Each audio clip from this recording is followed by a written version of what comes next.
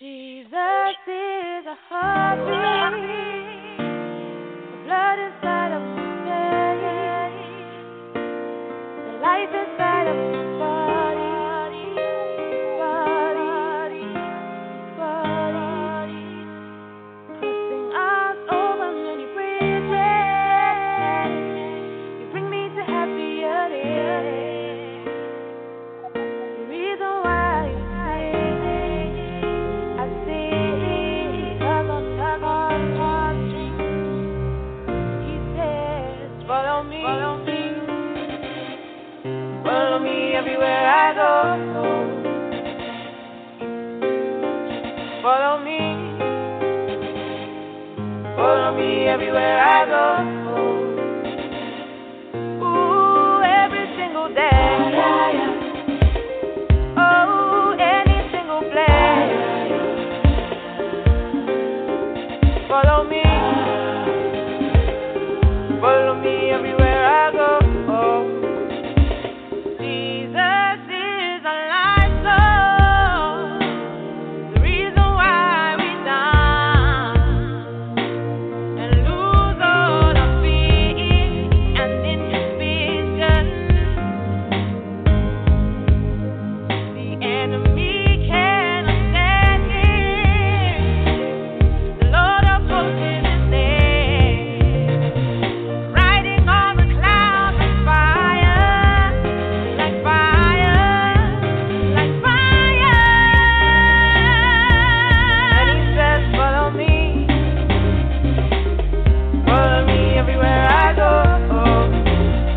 Oh, follow me everywhere I go. Ooh, every single day. Oh, any single place. Yeah, follow me everywhere I go. And it says, follow me everywhere I go.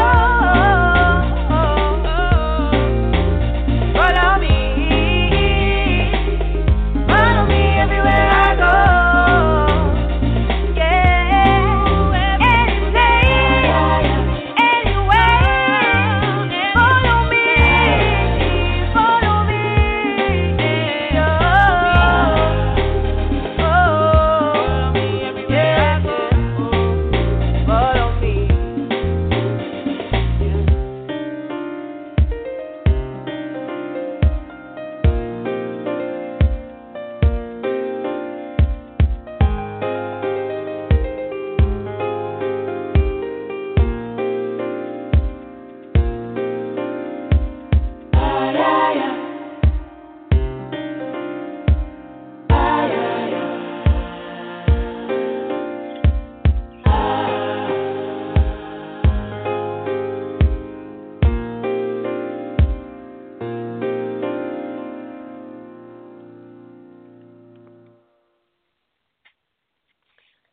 Oh, praise the Lord. Kingdom greetings to each and every one of you.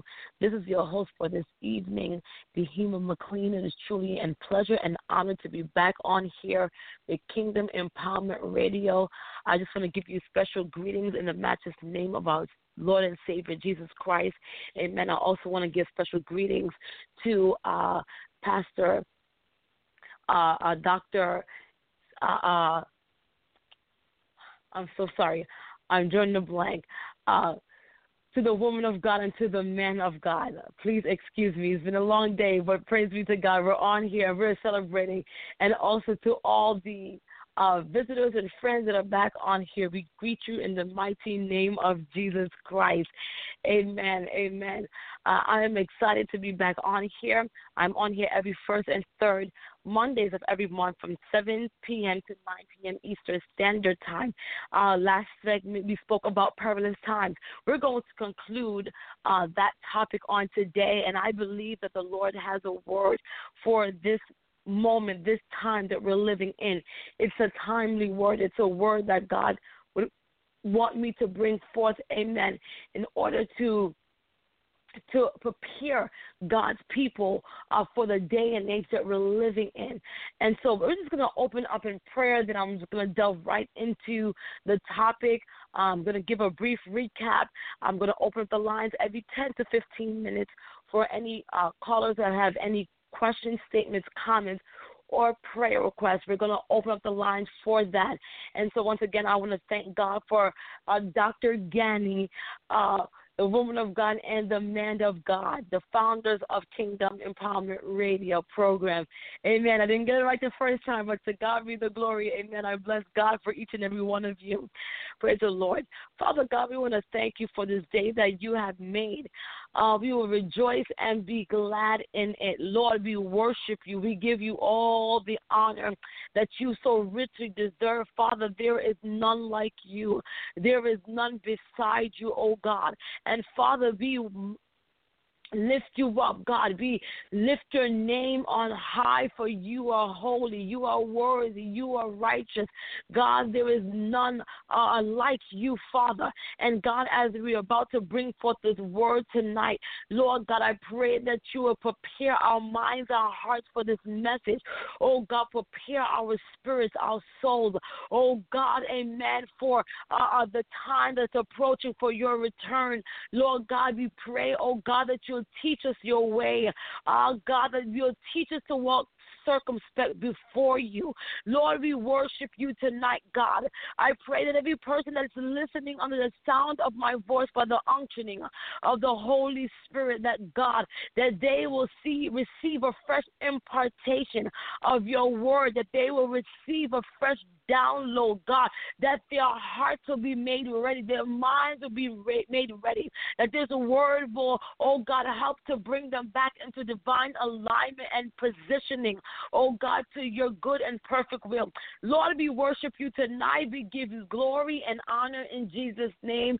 Amen and amen. Listen, if you haven't already, go ahead and invite someone on this prayer call, amen. Invite someone on this Blog Talk Radio call tonight, amen, because it's going to be a tremendous blessing to you. Hallelujah. If you have any friends or anyone that's on social media that you know that they're available at this moment, tell them to call in at 646-668-2413. Again, that's 646-668-2413 right here tonight. Amen. And it's going to be dynamic. It's going to be a teaching, amen, that it's not very popular and it's not prevalent, but it is necessary.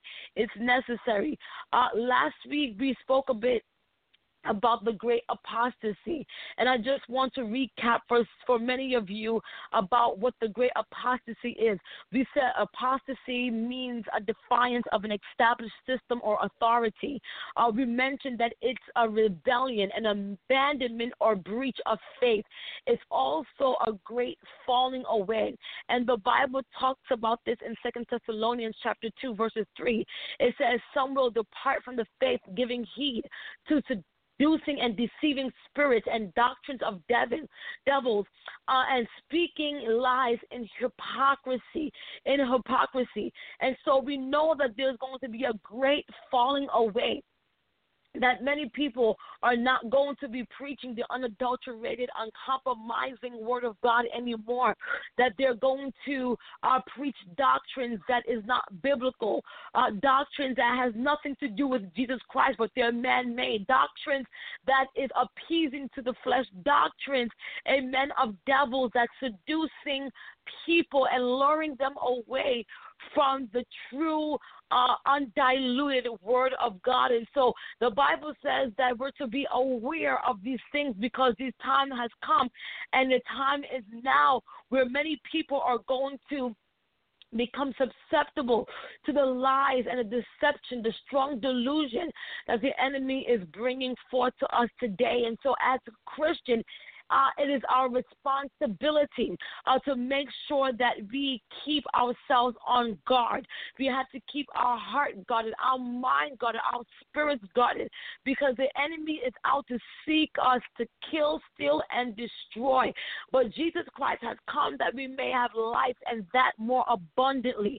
But in order for us to have that abundant life that God is speaking of, the reason why Jesus came was for us to have that abundant life.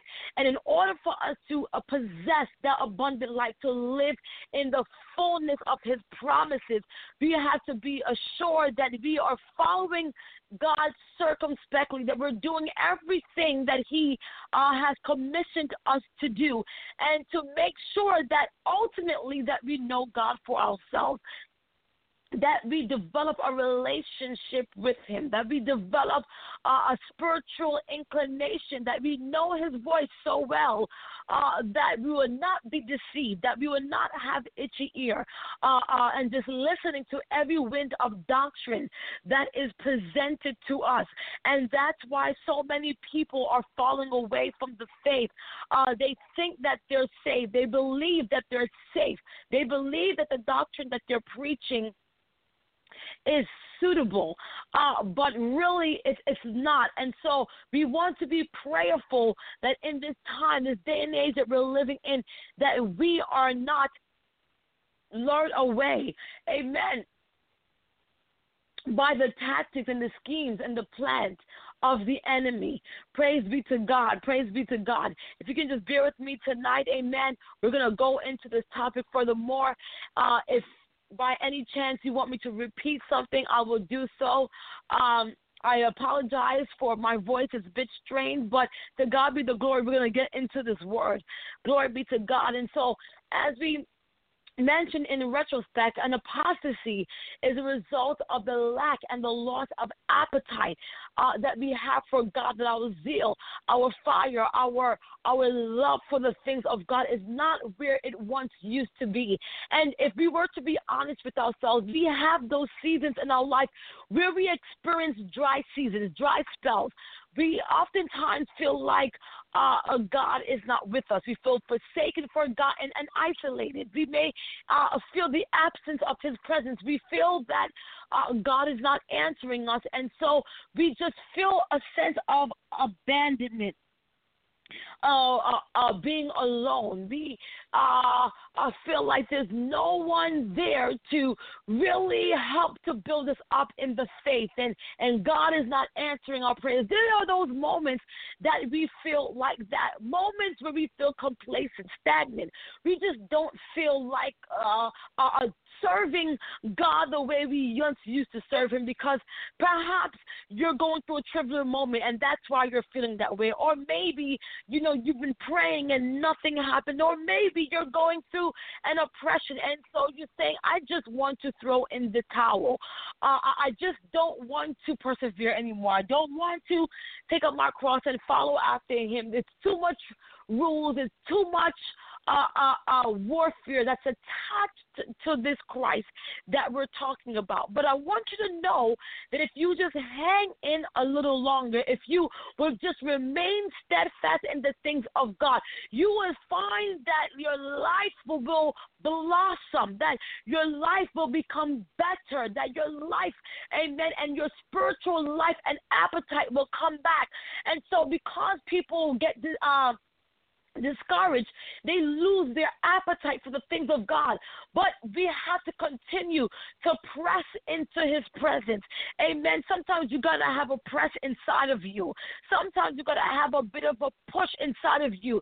Yes, you may be lethargic. You may be tired. You may be stressed out, beaten down, broken down, but God will give you strength. Amen. That's when he says that he will give you beauty for ashes. Hallelujah. He will give you joy for your sorrow. He will exchange, amen, hallelujah, every plan and every plot that the enemy has had assigned against your life and strategize against your life to deter you away from the faith. God will bring about a divine turning around. God will bring a divine turn around in your life. And so it is imperative that we continue to press into God's presence. Now, there are some that genuinely feel as though they're just tired, but they love the Lord. While there are others who fall away because, as I mentioned before, that they fall into sin, or they are just living presumptuous lifestyles based on their sins. And so we want to know that these are some of the reasons why people are falling away. Last week I gave an example to how to know if you are becoming an apostate. One of the things that we mentioned is that you have perhaps lost or left your first love. The second thing is the church services bore you. We also talked about you're failing to do what you know you should do, meaning your Christian duties. The fourth thing is worldly things attract you more than spiritual things. And the fifth and last is there is no participation in the work of the church or the work of the kingdom. And you find yourself just pursuing your own exploits, your own endeavor, your own agenda, but never really putting interest into the things of God. And so all these things happen because we lost our first love. We talked about this briefly last week. According to Revelation chapter 2, verses 4, it says, "Nevertheless, I have somewhat against thee, because thou hast left thy first love. Remember therefore from whence thou art fallen, and repent, and do the first work, or else I will come unto thee quickly, and remove thy candlesticks out from his place, except thou repent. Those who have an ear, let them hear what the Spirit of the Lord is saying to the church."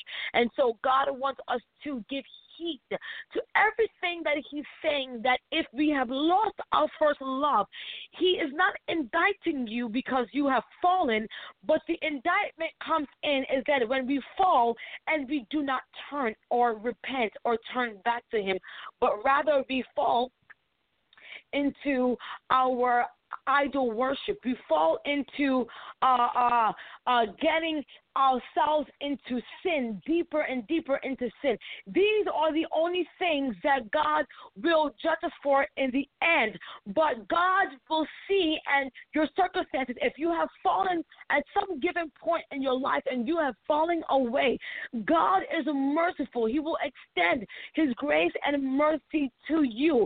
Amen. God is a God of justice. He's a God of love. And so you have fallen away, or you have gotten discouraged some point in your life in journey, but it's not when you fall. It's if you stay down there, then that's when you would have to reach out to God. But it's not when you fall and you get back up again. God is not talking about that. And so it's those people who are turning away from the faith. He's saying to those individuals that it is important that they repent, because unless they repent, the candlesticks shall be removed from them. Now, I don't know about you, but I can only speak for myself. I don't want God to remove the candlestick from my life. One of the things that I've always endeavored to do is to allow the fire of God to continuously burn on the inside of me. Amen. And when I feel discouraged, amen, I just make sure that I get back to the place where I know the fire is always blazing, and that's called the altar. And that's a place that we oftentimes don't redirect people to.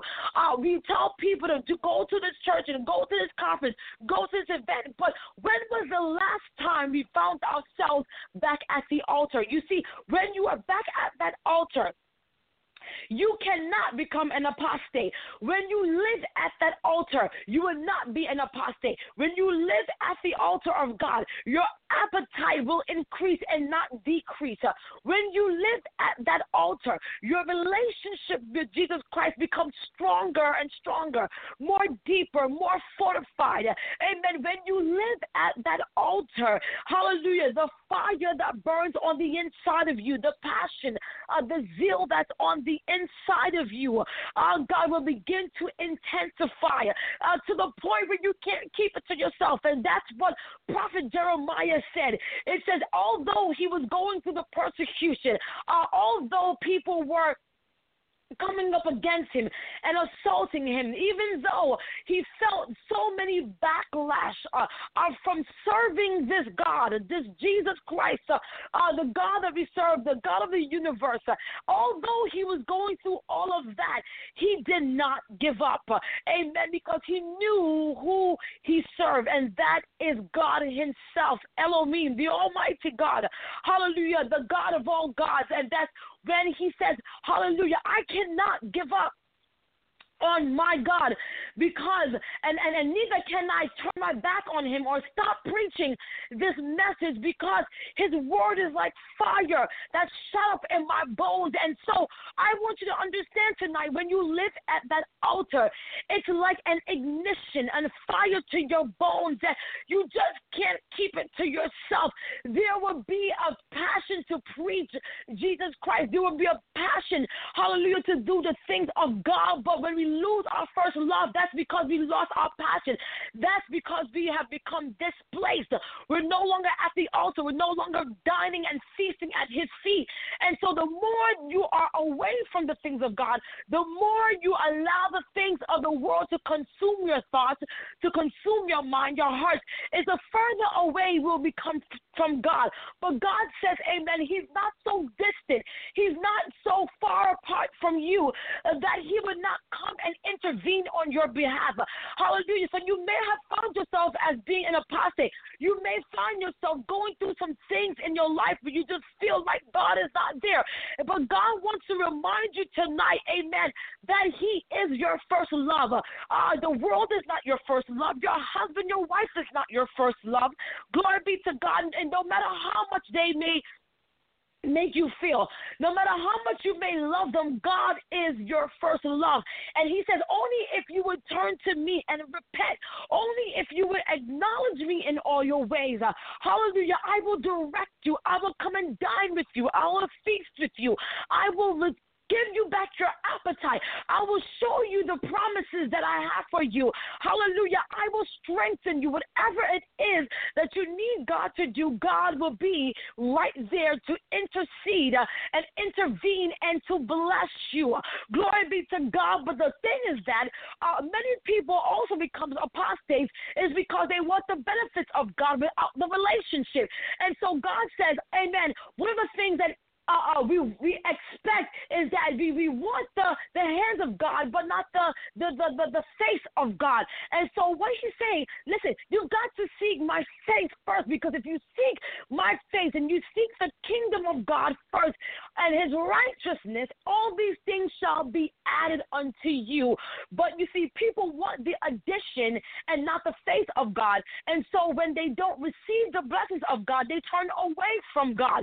But amen, that's because we have gotten to a place where we're spiritually lazy and complacent and relaxed, and we don't want to take the time out to seek God's face because this is just too much work. I would rather go to church, allow the pastor to preach to me. I would rather someone lay hands on me, someone prophesy to me, because it's easier that way. And I can just get the blessings transferred to me, hallelujah, that easily. It's just a pop-up mentality that we have, a microwave mentality that we just want a gimme, gimme, gimme God, but we don't want to take the time out to sacrifice ourselves to say, God, now I want to seek you, and whatever it takes to seek your face, amen, that's what I'm after. But you see, you got to be after his face and not his things, and God knows our intentions, but that's why people turn away, because they just want the things, they don't want his face. And that's why you also see and make observation when you read the scripture, there were many people who followed Christ, but they were not necessarily disciples of Christ. I'm going to say that again. There are many followers, but not many disciples. There are many followers, but not many are lovers of God. It's easy to follow somebody because because they're giving out provision. It's easy to follow somebody because of the popularity. It's easy to follow somebody as they did with Jesus because his fame went abroad all throughout the nations. It was easy to follow Jesus because they knew he performed miracle signs and wonders. It was easy to follow him because they knew that he came with all wisdom and knowledge. It was easy to follow him, hallelujah, because they had needs. It was easy to follow him because they needed healing and they needed deliverance. And when Jesus healed them, all of a sudden the story begins to change. The narrative changes. See, you were thirsty after him because you knew he was giving out something. Amen. Who am I talking to tonight? You understood that it was easy to follow him because he had fish and loaves. Amen. It was easy to follow him because when you so badly needed that deliverance, you went seeking after him. You was always on in his face. You was always in God's presence. But the moment you got that healing, the moment you got that deliverance, the moment you got that husband or wife, the moment you got that car or house or that breakthrough, God, now we don't see. God don't see us anymore. And we fall away from the things of God because we were after the fish and loaves and not God himself. And so the Bible says that many from that day had turned away. They walked away. There were so many people following him until he boiled down with 12. And guess what?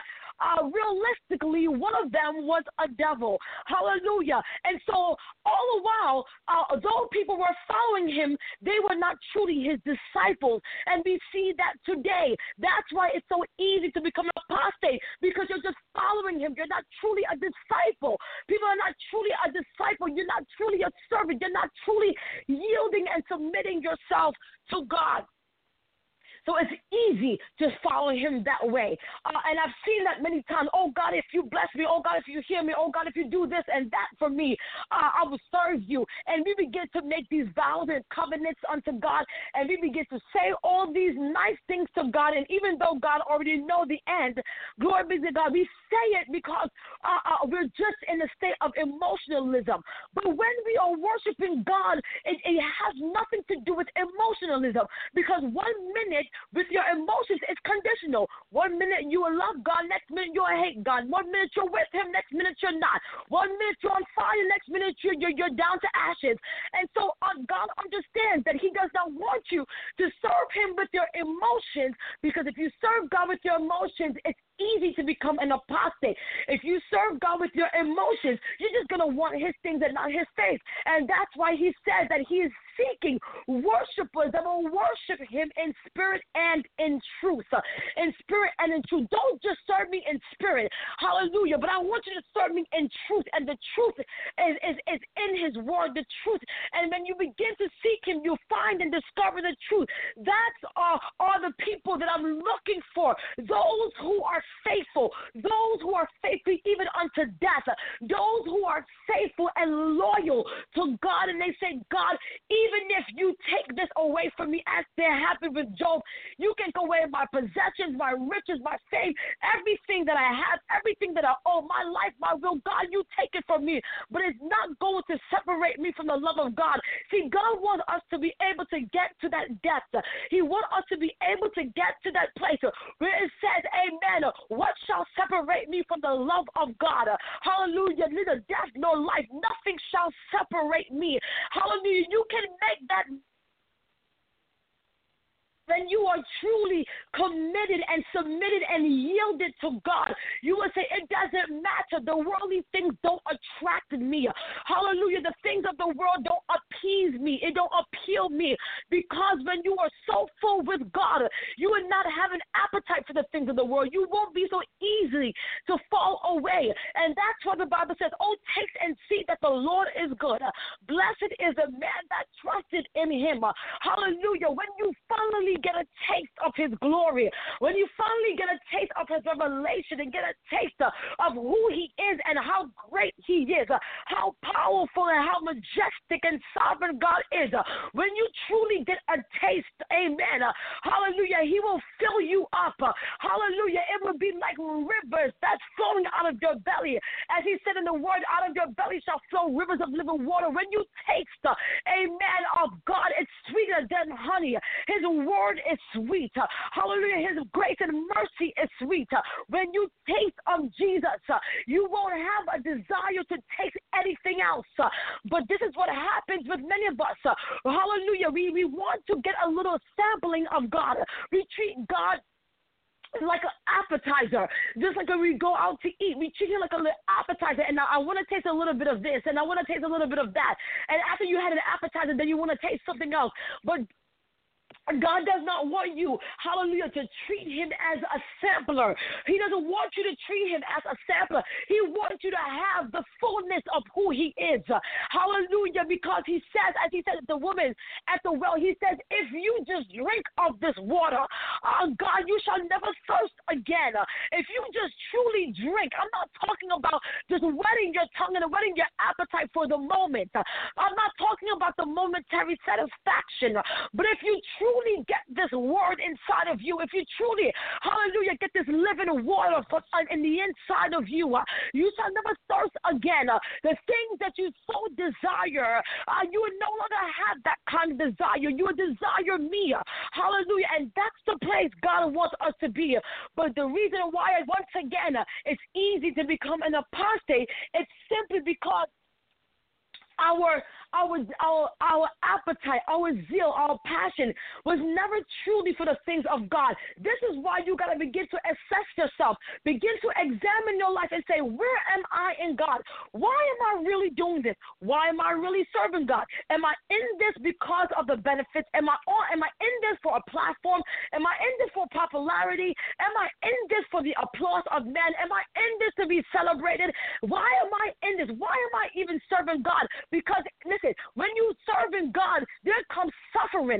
And unless you're willing to deal with the suffering, amen, to get to the glory, hallelujah, then you're not going to last, amen, in this thing. Oh, God, because people just want to get to the glory, but they don't want the story part. And so you've got to go through some things. And that's how God tests our love.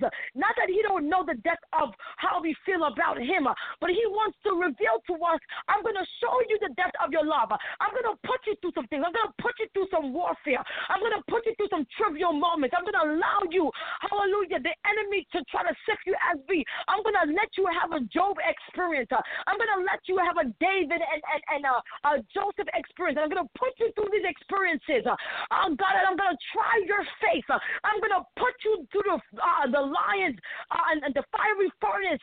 Hallelujah. And the lions den as they did with Daniel. And I'm going to try your faith. And I'm going to try the measure of your love. Hallelujah. And that's why some people don't last, because the measure of their love was not deep enough. It was not deeply entrenched enough. And so when the trials of life come, we just run for the hills. And these are the people that have left their first love.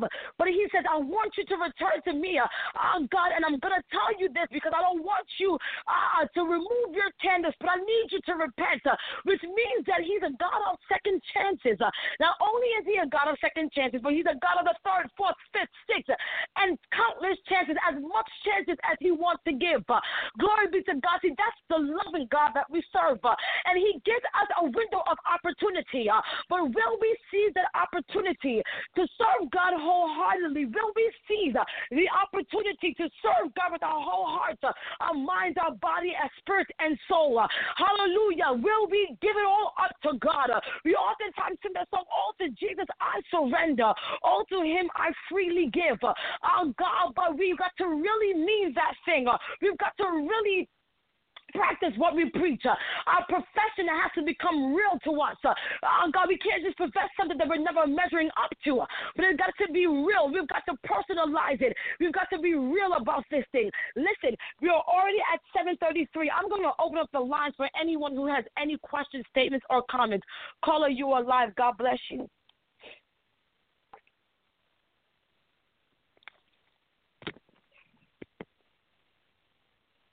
Hallelujah. Praise the Lord. Hallelujah. How you doing? Can you hear me? I can hear you now. God bless you.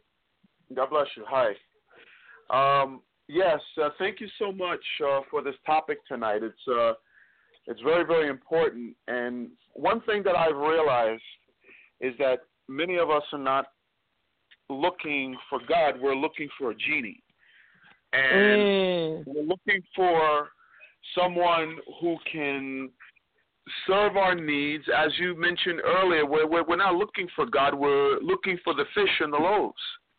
And we want our bellies fed, but we don't want to be spiritually fed. And this is what God is after. He's looking for those who are spiritually hungry, not so much physically. Jesus came and provided. He made sure that there was provision for those that needed, and he took care of that provision with the fish and the loaves. But what he was really after, he was after a people after God's own heart. And when we reference the scripture, and in fact I'll go there since we're on the subject, in Romans chapter 8, verses 29 I'll read, which I'm going there right now. The scripture reads, For whom he did foreknow, he also did predestinate to be conformed to the image of his Son, that he might be the firstborn among many brethren. Verse 30, Moreover, whom he did predestinate, them he also called, and whom he called, them he also justified, and whom he justified, them he also glorified. So the message here is that this is a message that is not for everyone. Everyone's not going to receive this message. Not everyone is considered to be the elect of God.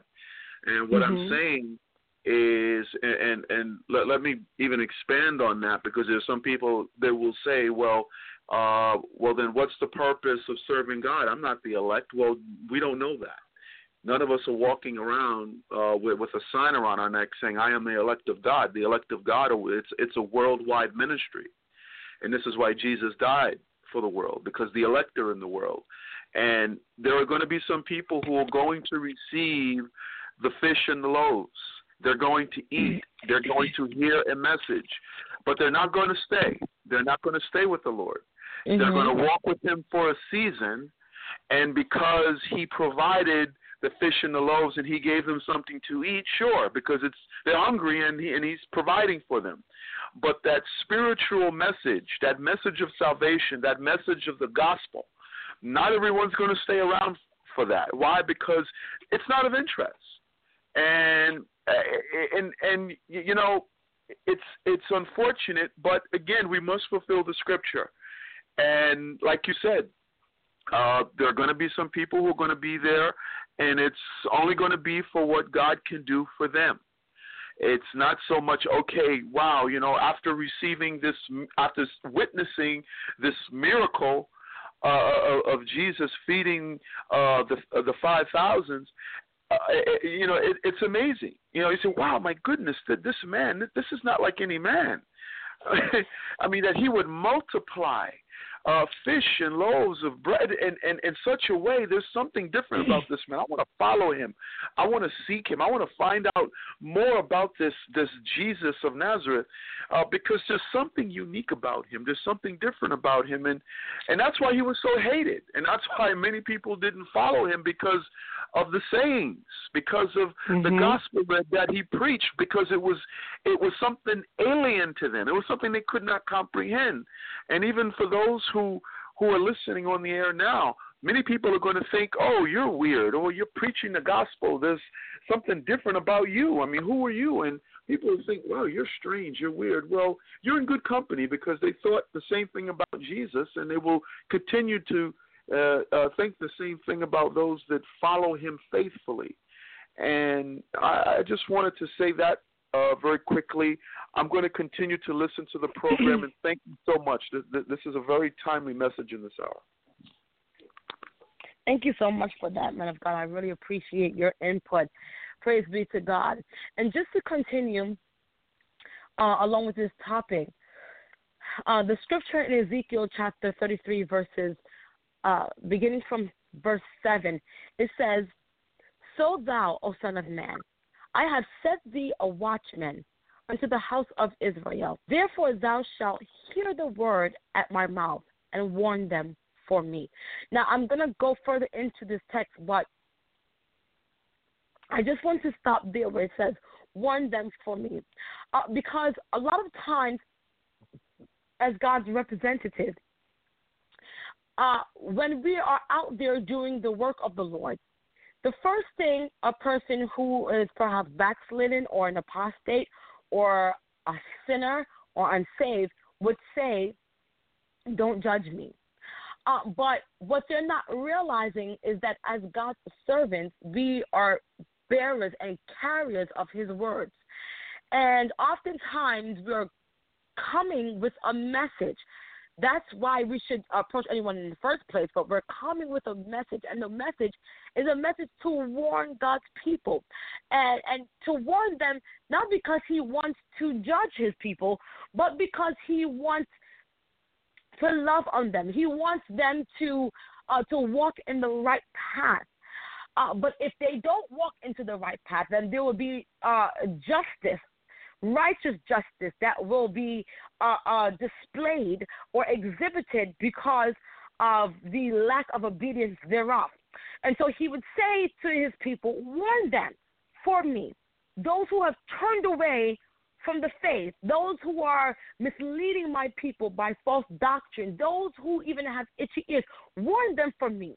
When I say unto the wicked, O wicked man, thou shalt surely die, if thou doest not speak to warn the wicked from his ways, that wicked man shall die in his iniquity, for his blood will I require at thy hand. Now, what am I saying? This scripture is very profound because it is saying that as God's servants, as his pastors, leaders, whichever capacity you may serve in leadership, he is saying that it is a requirement for you to be that watchman, for you to warn the wicked man of his ways.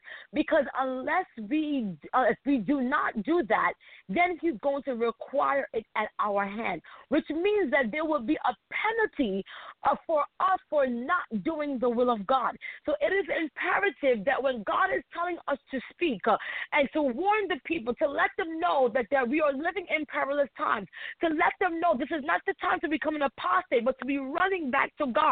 If you do not warn them, then I will require this at your hand. That's a major responsibility. In fact, that's a wake-up call. That should cause anyone to tremble, if you would ask me.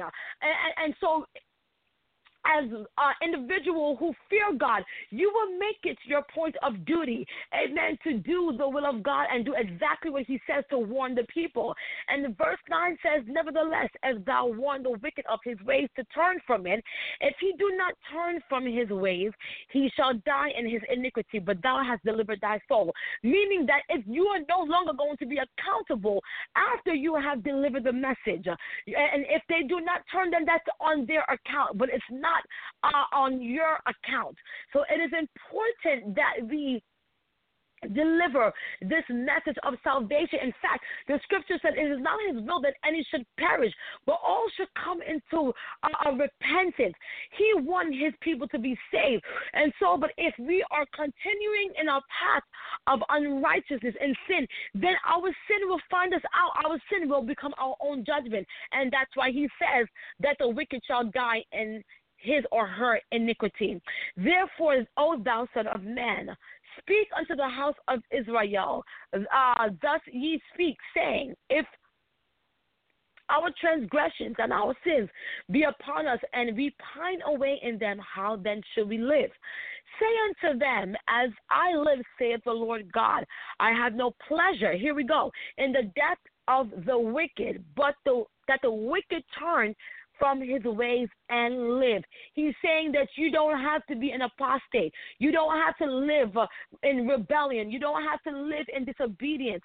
If you turn and live and turn from your evil ways, amen, he will restore you. Hallelujah. He will love on you. He will bless you.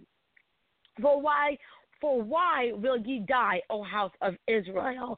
And so he closed that closing remarks with a question mark. And so it's giving us the opportunity to think. And it's like a pause to say, Selah, I want you to think, why should you die in your sin, in your iniquity, O house of Israel? Because this is not my will for your life. But if this is what you're choosing, why are you choosing the ways of destruction? Why would you want to go in that path?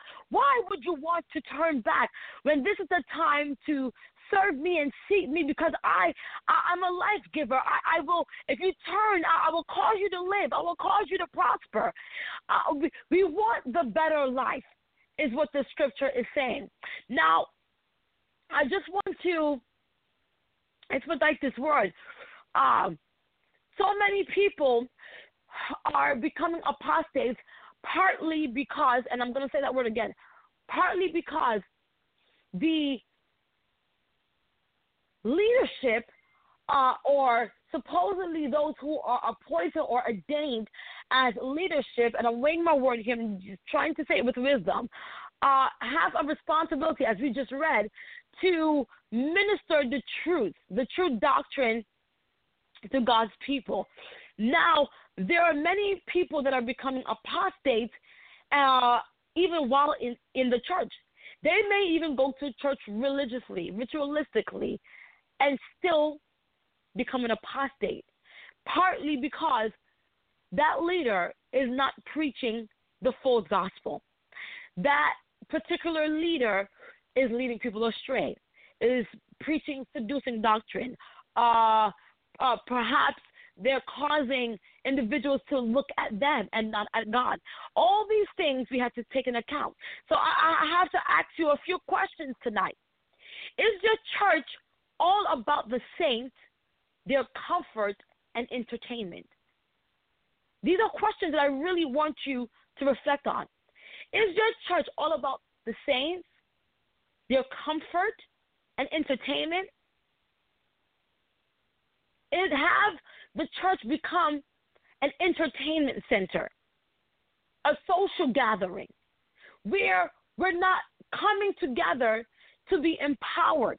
We're not coming together to be deposited and imparted into or even activated in the things of God, but we're there for entertainment.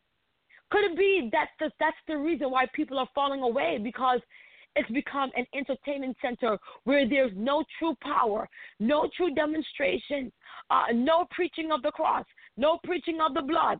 Have it become a place where it's appeasing for our comfort? Because the message of the gospel should be promising, but it's not always comforting. And so if we're preaching comforting messages all the time to soothe someone or a group of people, flesh, that's an issue. Here's another question that I have to ask. Is your only outreach consists of concerts and suppers that attract sheep from other folds more than lost sheep? So do we just have these concerts that attract other sheep that's already saved? Or are we preaching this gospel to attract the lost sheep?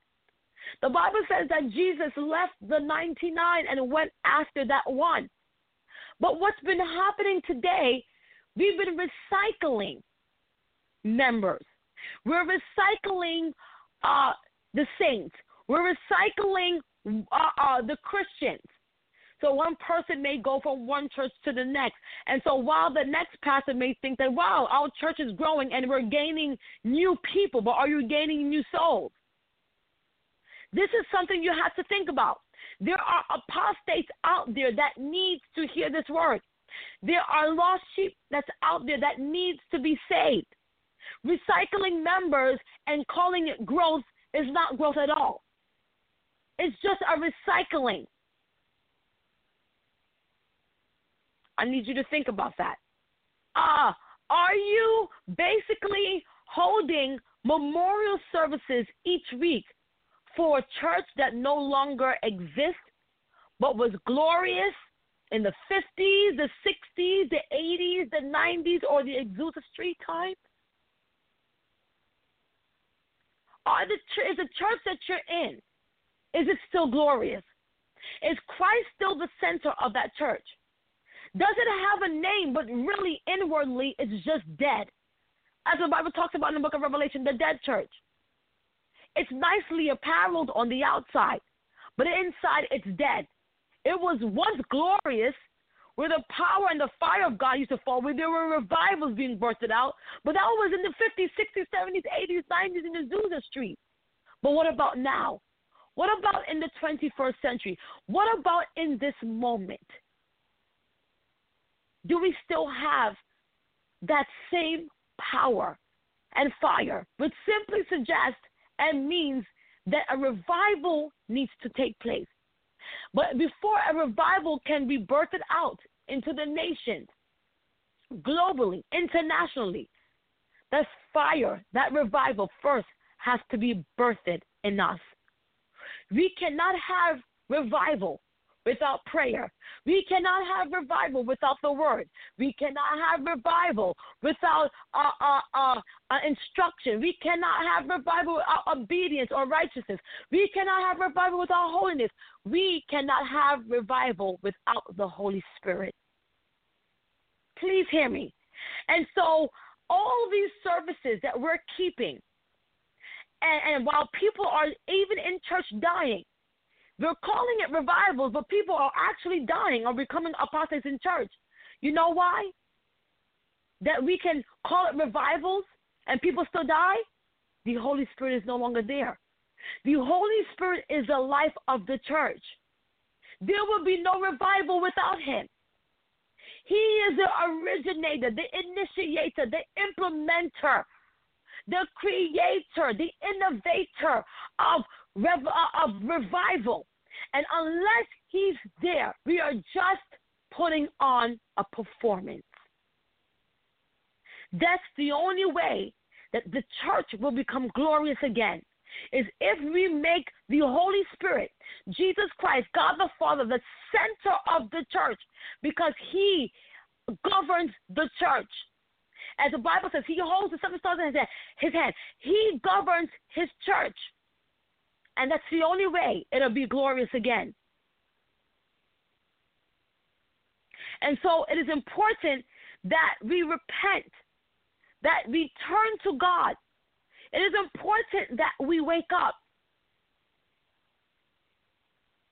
We have made this modern church day that we're living like a graveyard. It's like a graveyard, sadly to say. And so we have to allow the Holy Spirit to birth back revival in us. Here's another question that I have for you. Does the church vacillate when it comes to taking a stand on truth? Does your church, or even you as the church, the ecclesia, do you compromise, vacillate when it comes on taking a stand for truth? Are you afraid to even preach the truth because you are afraid that you may lose members? Or you're afraid to preach the truth because you may lose the tithers? Or you may lose the popularity. No one may even invite you. So we don't want to take a stand. Here's another question. And these are questions to think about. Are all your messages mental messages that make people feel good, but does not address the root cause of their guilt or pain or sin? We have to get to the core of things. Where we're preaching this message, we're preaching this gospel to bring about restoration and healing and deliverance. When Jesus was walking the earth, he was the living word. And as the living word, that's all he did was bring healing, deliverance, restoration, signs and wonders. And unless the message you preach today is demonstrating the life of Christ, it's not an authentic message. Excuse me. Are your messages just motivational speeches that offends no one? And it's a form of a chocolate-coated message. If your message that you preach does not at some given point offend someone into repentance, that message is diluted. I'm going to say that again. If your message does not offend someone into repentance, that message is a diluted message. Because that message is supposed to ignite, or is supposed to provoke change. It's supposed to provoke one to seek God with their whole heart. If it doesn't offend them, if that message that we preach does not hurt your flesh, that means you are alive to your flesh and you're dead to the spirit. But we're supposed to be alive to the spirit and not our flesh. And we cannot have the both of them. Romans 8, chapter 8 tells us that. It makes it very plain that the spirit is not subjected to the law of the flesh, neither indeed can it be. But we want to blend in the best of both worlds. I want the benefits of God, but I also want the benefits of the world. It doesn't work that way. It's like oil and water. It cannot mix. It cannot mix. What does light have to do with darkness? Then God calls us lukewarm. These messages that we are preaching today should offend someone into repentance. I'm going to open up the lines real briefly before I go into my other points, just to briefly talk about the Great Commission and a few other things before we proceed. So, caller, you're alive. If you have anything that you would like to add, please feel free to do so now. The line is yours. God bless you. Hello, God bless you, woman of God. Hello, woman of God. Yes, God bless you, man of God. Yeah, I just wanted to comment, my dear prophetess, and I just wanted to thank you for the message, and also to say that this is a dangerous time, and yes, not only that it's a dangerous time, and we are also seeing that a lot of hatred everywhere, and the Lord has said it in His Word, because when we look at the book of Matthew, chapter 24, it's there that on the last day, our love is going to wax cold. That's right. Yeah, and there will be a lot of people saying, no, I don't want to belong to this faith. And it's only those who we endure will be able to what? Saved. Yes. See? So, and most of the things that will try us is basically the lust of the flesh, lust of the eye, and the pride of life. And those are the areas that is going to try us. And many of us are going to fall in those groups and say, yeah, I'm fed up, I'm tired, so I go for this. So we will need prayer than ever before to be able to survive and endure. Because if we don't pray, we are not equipped. Come on, that's right. We saw in the book of Matthew 26 on the Garden of Gethsemane. You see, he went there to pray 3 times. He came back. The people he trusted could not even join. And he told them, watch and pray so that you will be able to what? That's right. The trial that is going to come. So we need more prayer than ever before. And we need to watch, and we need to check around and see what is going on and be able to check ourselves and endure so that we will be able to go through this perilous time. So I just want to thank you, and God bless you. God bless you, man of God. Thank you so much for keyword, man of God. You use the word prayer. It is so imperative that we pray. Prayer is the engine of the church. Amen. It's the engine of our faith. We have to pray. Unless we pray and we're connected to God, then we'll be disconnected. Amen. Prayer is that vehicle that connects us to heaven. I'm going to say it again. Prayer is that vehicle that connects us to heaven. And if we are not connected, that means we are disconnected. If we're disconnected, anything is prone or privy to happening to us, and that's why people are falling away.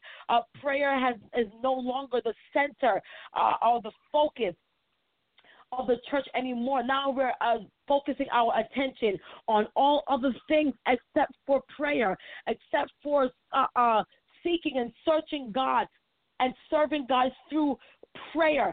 And so it is important that we do that. And the man of God made a great point. Unless we pray and be watchful and vigilant, the Bible says that men ought always to pray and not to faint, lest Satan gets an advantage of you. And unless you pray, Satan will get a foothold of you. And when he gets a foothold, amen, and that breach is broken, then you know he will ensnare you. He will wrap you up in a web. Amen. He will use you as his slave. Amen. He will destroy your life. He will take you farther away from God, farther away from your faith, and he will seduce you. He will entice you. And he's doing the same thing to us today. But Jesus showed us that example, how important prayer is. And when the man of God made that emphasis, I was just reminded of Matthew chapter 4. Amen. And Jesus showed us how to deal with these situations when the diabolical suggestions come, when the enemy is trying to seduce us with doctrines and trying to let us know, I will give you the world and I would provide this and that for you. Amen. The approach that we're to take. The Bible simply says it as this, that then Jesus was led up by the Spirit into the wilderness to be tempted by the devil. And when he had fasted 40 days and 40 nights, afterward he was hungry. See, that's the key word. That's the key word. He was hungry. And I want you to look at this in a spiritual perspective, because we're talking about spiritual appetite, and we're talking about being an apostate. The reason why people become apostates is because they lack spiritual appetite. But watch this. The Bible says he was hungry. Now, when you look at this in a spiritual perspective, you'll find that he was hungry, not only physically, but spiritually. He always wants to be connected to the Father, connected to divinity. Watch this. And this is what happened. It's usually at your point when you are hungry the most, that's when the enemy will tempt you. He will try to dangle other things in your face and present other things to you, because he understands your appetite is open. And so it says he was hungry. Now when the tempter came to him, he said to him, if you are the Son of God, command that these stones become bread. But he answered and said, it is written, man shall not live by bread alone, but by every word that proceeds from the mouth of God. Then the devil took him up to the holy mountain in the city, set him on a pinnacle of the temple, and said to him, if you are the Son of God, throw yourself down, for it is written, he shall give his angels charge over you. In their hands they shall bear you up, lest thou dash thy foot against a stone. And Jesus replied and said to him, it is written again, you shall not tempt the Lord. And here I'm going to go further. See, this is what the enemy does. He starts to present different things to you. When he wants to lure you away, he will present diabolical suggestions, false doctrines, seducing doctrines to you. But look how Jesus counterattacked each approach. Each time he tried to tempt him.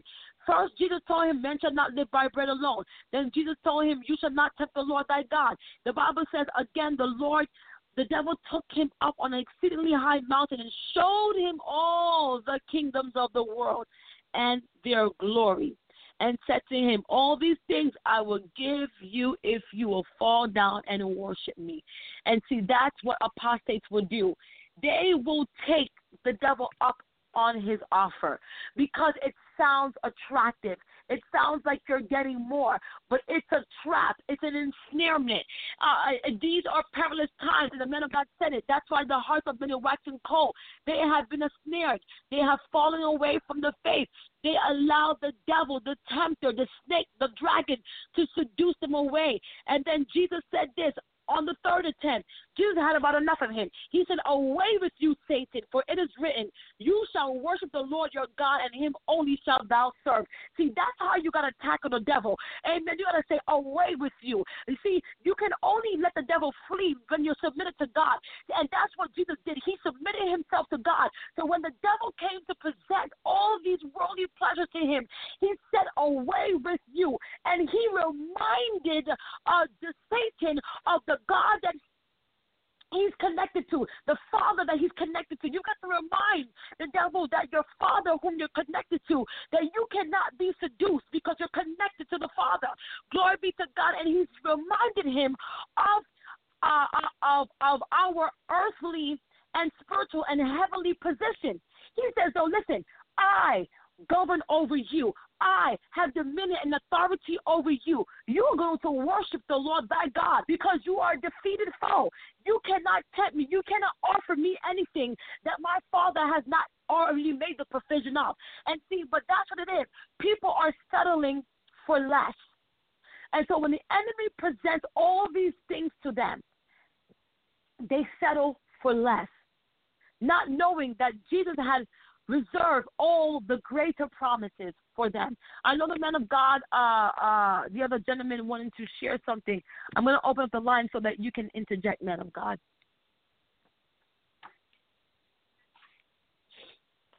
Good evening. Good evening. God bless you. God bless you. I just wanted to add to what the man of God was saying with regards to prayer. You know, it's really very important. It's beyond important. It's as you said, it's our lifeline.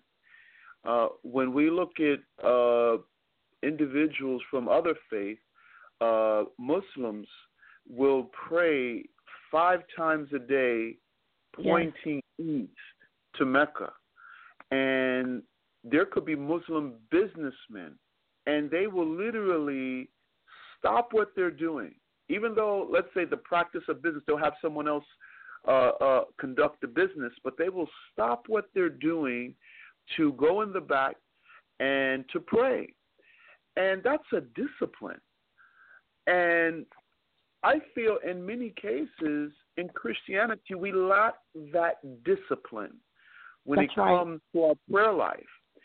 And if we understand how significant prayer is and what prayer is really all about and the reason why we pray, then I think we would be more committed to it. And there have been times, yes, I've even struggled in my prayer life, and I have to ask God for strength. And I'd say, Lord, there are times when I pray, and this is where we need discernment. There are times people who are genuinely trying to pray, and then they start to fall asleep. These are issues that we go through. These are attacks that many of us go through when it comes to either our prayer life or when it comes to our Bible study time. And we can't just say, well, I had a long day, so I'm tired. Now, that may very well be true. However, there are times when the adversary does not want you to connect with your God. He does not want you to connect with Jesus. He does not want you to connect with God the Father. So he'll bring a sleep wave over you to try to fan you to sleep, to try to get you to say, I'll pray later. I'm too tired right now. I'll get up. I'll take a little nap, and I'll get up in a couple of hours, and I'll pray. How many of us actually do that? How many of us are actually committed to doing that? We have to recognize what's going on and say, okay, I see the assignment. Go turn the TV on, and all of a sudden you find, or put the radio on, all of a sudden you have the strength. You're not tired anymore. Yes, that's true. We have to really understand as believers that if we're going to get through these difficult times, we need God and we need prayer.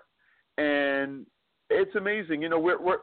We set up for church on Sundays, but when it comes to having those prayer meetings, it's not easy to get people to come out and pray.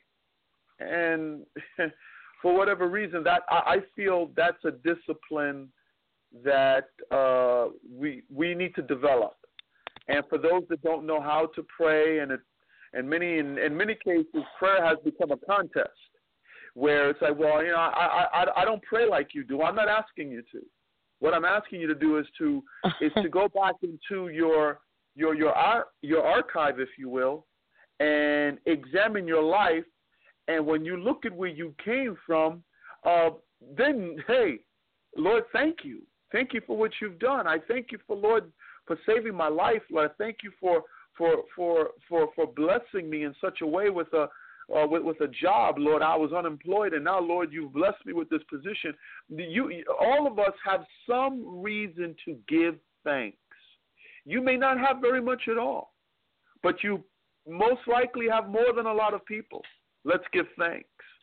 So prayer is more than just getting on your knees. It's, Lord, it's communing with God, yes, and it's saying, Lord, not just thank you for what you've given me, but just thank you for who you are, that you would even look upon me, that you would even consider me, and really just breaking those layers of a lot of us have gone through a lot of things, a lot of hurt in our past and disappointments.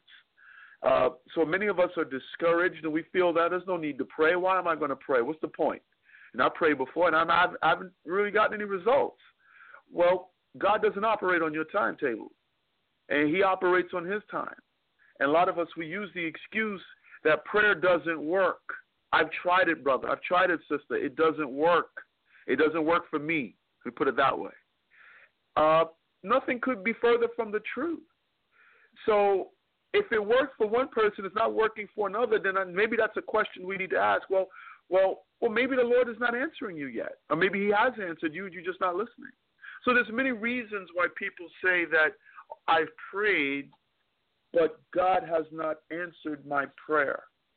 I asked for prayer that my loved one would live, and my loved one died. So there's no God. Or you get the arguments that, if there's a God, why is there so much evil in the world? I love those questions, because it really does open up, the door for communication with regards to who God is and why he allows certain things to happen for his glory, which is beyond our understanding. And it's understandable, because we're finite thinkers. We don't have the mind of God. God is infinite. We're not. So when we see evil in the world, and we see people committing evil acts and things happening in the world, I'll use 9/11 as an example, as I've used in the past. And many people have asked the questions, well, how come the Lord didn't stop those planes from hitting the towers, from hitting the Pentagon? If he's all powerful, how come he could have stopped it? Absolutely, he could have. But when I look at the blessing, and not just the blessing, but also the questions that people were asking, it opens the door for a conversation. It opens the door for God to finally come in. Now he has our attention. He's been trying to get our attention for a long time, but we're so busy going to and fro the earth. When I'm saying that, I'm saying going to and from doing our own business,